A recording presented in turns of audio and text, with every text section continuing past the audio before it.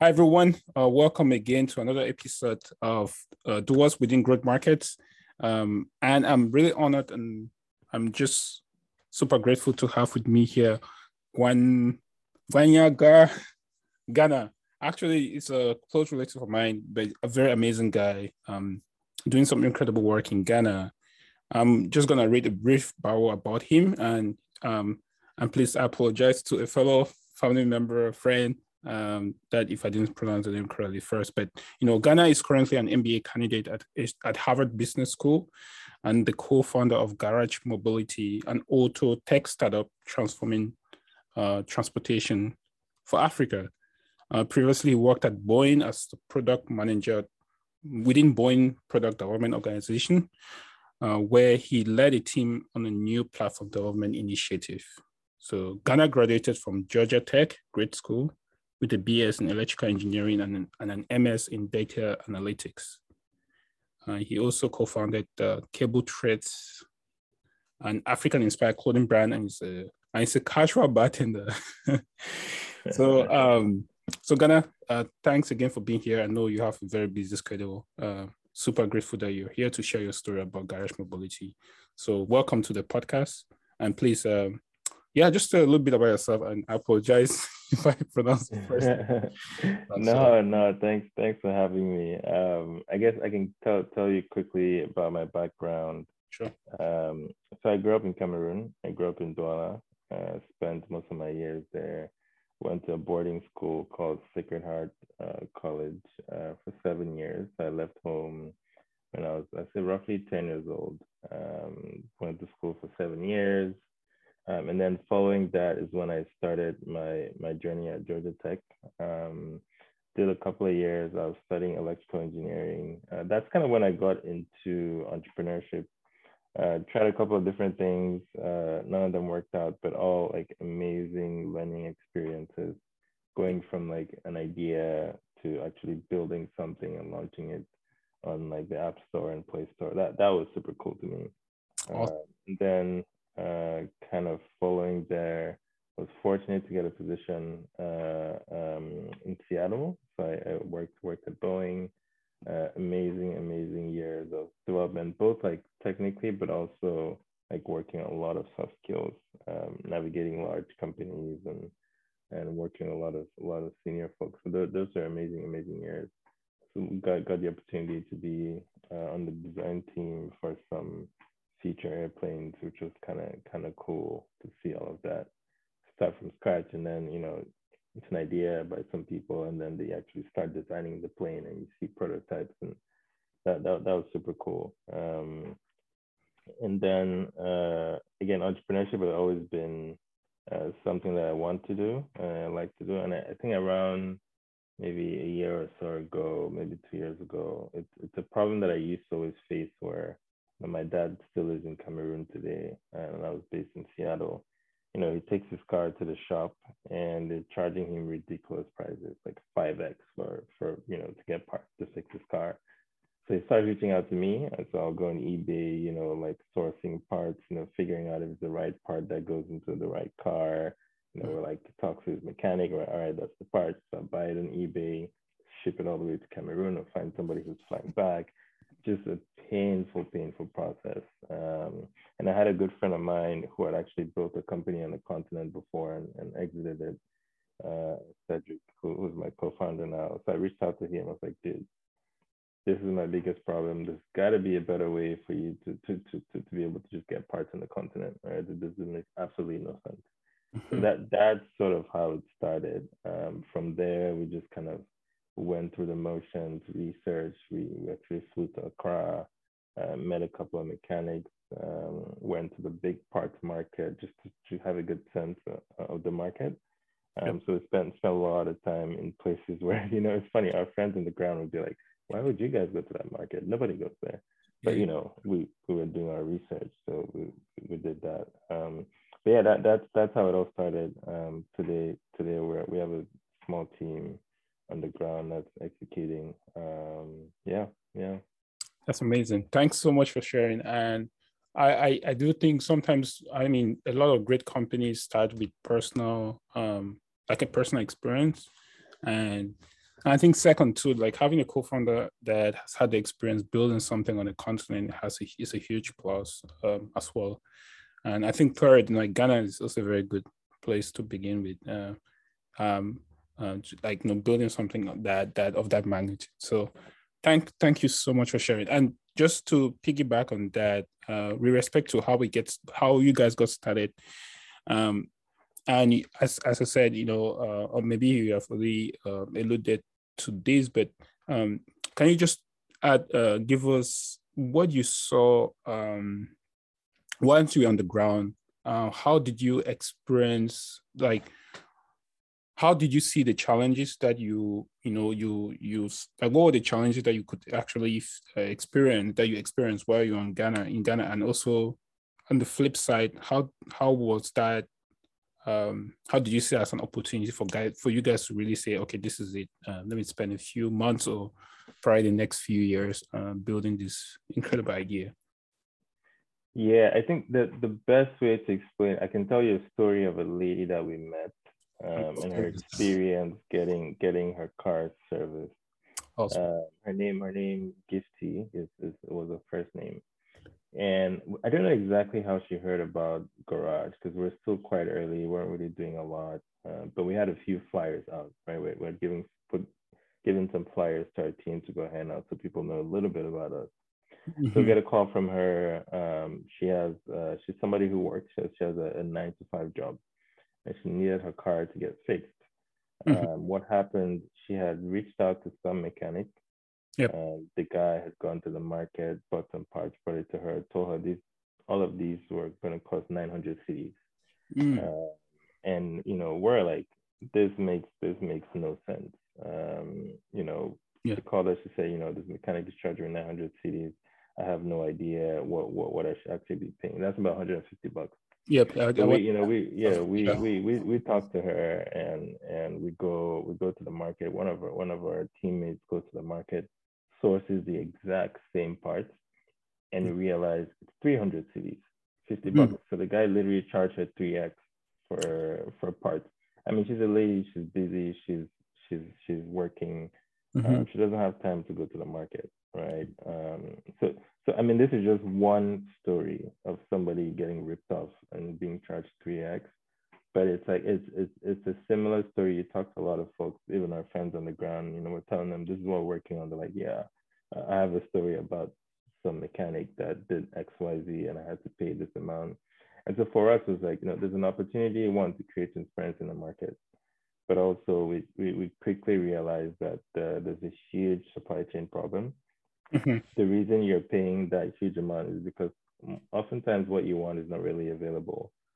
And so the few people that have it, they can charge you a crazy amount. And then you're either too busy to go source from like 10 different places to find who can actually give it to you at the best price.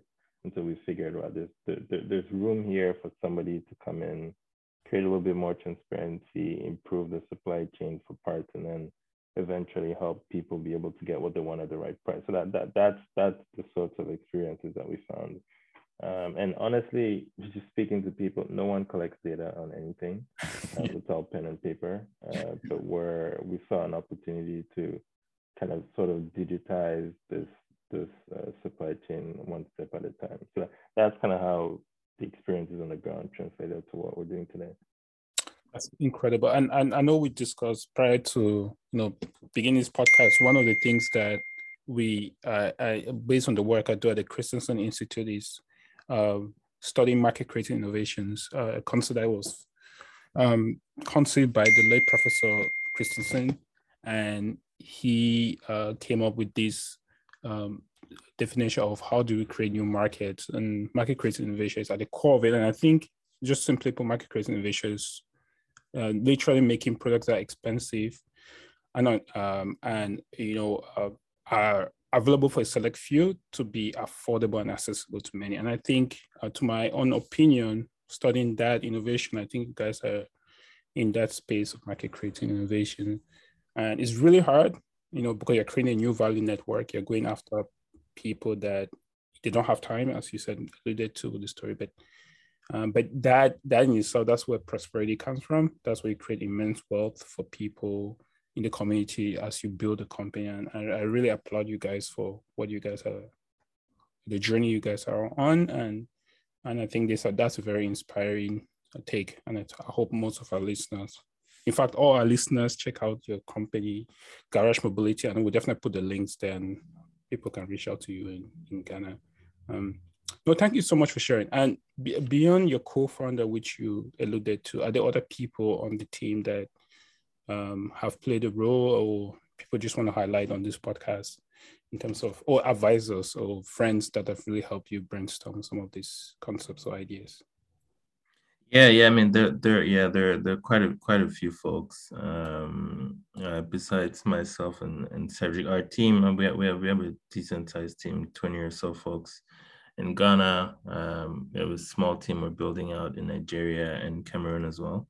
I'll say with some of the key folks that helped us on the ground today. Our new head of operations. Amazing dude. His name's Prince.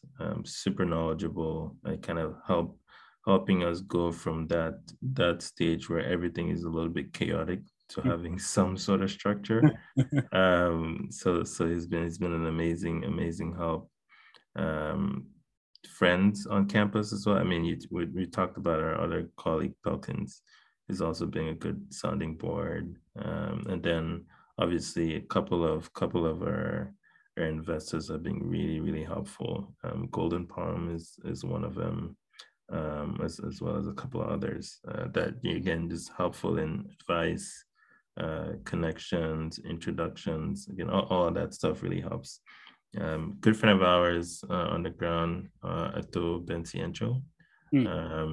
He's been super helpful for us on the ground. So yeah. So many people, so many names that I'm missing, I'm sure, but those are the few that quickly came top of my list.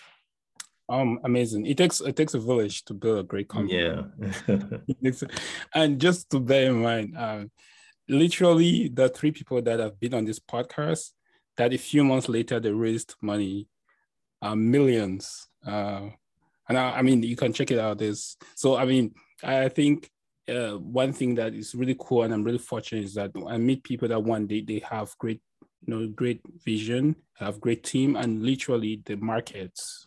When I say markets, the capital markets or even private markets really appreciate the work they're doing. And a few months or even a few weeks later, I see them on the news raising a lot of millions of dollars, which I find very compelling because it shows that just beyond the financial investment that they get, but also like how they're envisioning the future of Africa is something that's very compelling, that people are really willing to back them up beyond that team members, but also investors out there. So I'm looking forward to seeing you on the news. You can't tell if you're fishing or not. I'm looking forward to it. I'm predicting the future here. No, thank you so much for sharing that. And just now to get into some just inspiration question, but I think this is where people can really get a sense of kind of your, what you value, and just also beyond that, like how you really, there's one thing of being a great company, but beyond that, how do you see the impact that company will create in the communities? Right. And one thing that maybe it's not said a lot, and it is the first question, is like, how do this building a company is stressful? And if I may ask, how are you managing stress? Because I know right now you're finishing your final year, you're trying to, do communications back and forth in Ghana, maybe you're applying for your trip down there. How do you manage yourself so that you don't go? Yeah. If you can share with that, that'll be. Yeah. No, great question. Everyone has their way of managing stress, quite frankly. For me, combination of sports, taking long walks. It's kind of hard to do the long walks in Boston now because it's freezing. So yeah, I do play sports. I love running, especially running without any headphones or any music. It's a little bit therapeutic. And then meditation's another one. I've been slacking on that, but those are some of the key ways that I personally de-stress. I think folks have different ways, but for me, a combination of sports, running, meditation usually does it.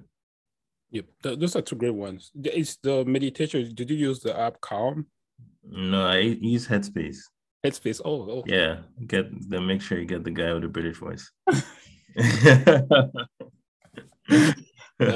That's fair. That's fair. That was a good one. The next question is like, what are books that you have been reading or that really helps you to see maybe how to approach the market? Or I mean, it doesn't have to be entrepreneurship, but like just books that inspire you, keep you going. Do you have any books that you will mind sharing or you recommend to our audience? Let's see. And The last book I read, how many I videos? probably won't talk about it. The last book I read, I wouldn't share here. It's PG, very high. But yeah, the one book that inspires me is one called Leaders Eat Last, Simon Sinek. And I think this is probably one that I read when I was still at my old job. One of the things that I enjoy a lot is just like learning about leadership, talking to people who study leadership. So that was just a good way for me to learn more about, like, if eventually someday you'll be leading a bunch of people, like what's your responsibility to them? How should you think about what your responsibilities are as a leader? And so that's when I tend to look back at a lot. There's another one called The Goal. That's probably the fastest book I ever read. I think I read that in like a day or two tops. And it just essentially how do you like plan, accomplish things, remain super laser focused. That was kind of my takeaway from it. But yeah, those two are two that, every now and then I just go open up a chapter and like see what's there. Those would be two that I highly recommend to read. That's awesome. This the first one, was it called Strategic Leadership with the Simon? No, Leaders Eat Last. Leaders Eat Last. Leaders Eat Last. Okay, that's okay. Definitely add the link to the end. Thanks so much. Yeah, I'll definitely have to read the first one, especially the second one. I have issues with goals. Yeah, no, it's an amazing book, and it's an easy read. It just flows. You just kind of keep going, and if you have a few hours, you could probably, if you're a fast reader, you could probably read it very quickly. Awesome. Thank you so much for sharing that. And this is the last but one question. What will you tell young Africans, either in diaspora or on the continent, on out there who are trying to start companies or who are trying to create an impact back on the home, on the motherland? Would there be any takeaways based on your own personal experience that you would love to share, or any inspirational words or phrases or yeah, I mean, I don't know if I'm at the stage where I can inspire, but I mean, I'll tell you what I've learned. Yes. And be that, you could take that and see if it applies or not. But I mean, one thing that I know has been consistent throughout, whether that's, here or, personal life or my old job, is, just building the right relationships. I've found that a lot of decisions that are made, and even speaking to investors, like to invest or not to invest, yeah, you can have a fantastic idea, but usually boils down to the sort of relationship that has been formed throughout the process. And so I advise anyone who's trying to build, or even if you're just trying to, I don't know, go work for some other company, like the importance of relationships is huge. It's huge.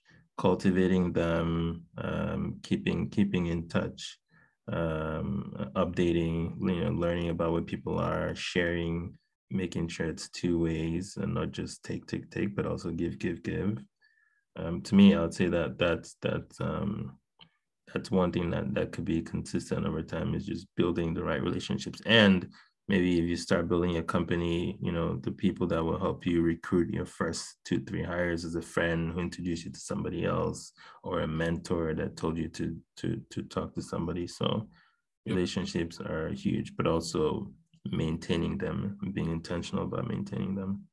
Definitely. I agree with you on relationships. I think that's really powerful. Just being genuine about people connection goes a long way. That's 100%. I 100% agree on that. Yeah, definitely definitely. The last question, which in some cases, it kind of, I guess it's, I probably might ask this in a different way, but how do you, in your own way, I know now it's like you're at the very early stages, as you said, but what do you want your legacy to be once you build this, let me say 10 years from now, which I am 100% sure I will bet myself on this. You're going to make it really big. How do you want that legacy to be, either Garage Mobility or just you as a person, the way you're creating impact on the African continent? I want this recorded, so when you look back 5 years, you're like, yep, I said this. Yeah, I mean, I think, for legacy, for probably, I don't know, raising good kids, that's probably one thing. That's a very good one. That's very good kids that are responsible, respectful, and maybe entrepreneurial if they want. I think that's probably a good thing to leave behind. Definitely. Yeah, I mean, garage wise, I think personally, what I'll hope is that we build a company where our employees can compete with any other employees around the globe. Mm-hmm. And compete is up to you to interpret how you mean compete, but the standards that they operate at should be nothing less than what you would operate at a company in the US or a company in Europe, Asia. That to me will be a great accomplishment. Yep. I think building such a company with those kinds of processes in place to get people to perform at a world-class level every day. That would be amazing. Yeah, actually, this is the first answer that I've gotten, like raising good kids. That's like, wow, I was like, I've never had this, but that is really powerful. And I mean, the co-founder of Andela, I don't know, it was either the co-founder, but someone in Andela said something to respect to the company, like building, working with, I'm sure it's Andela Photo with one of these Nigerian companies that he wants people that can compete on a global stage, employees that'll be able to compete on a global stage. So that's incredible. And so thank you so much. I think that you have enlightened me, and definitely the listeners who could be enlightened as well. And I'm personally looking forward to seeing how this evolves and really create impact, not just in Ghana or Africa, but perhaps in the world as well. So thank you so much for sharing your story, and we're looking forward to seeing great things from you. No, thanks for having me, man. Excited to share what we're building. And we should get a whiskey next time you're around. For sure. Okay, man. It was great to see you. To all our listeners, it's Ghana again from Garage Mobility. Right now in Ghana, but no, the focus is kind of creating accessibility to high quality, just car manufacturing, car management across Africa, and I think they're already doing some incredible work. So looking forward to having your feedback on this episode, and we are excited to see you guys in the next episode. Thank you, everyone.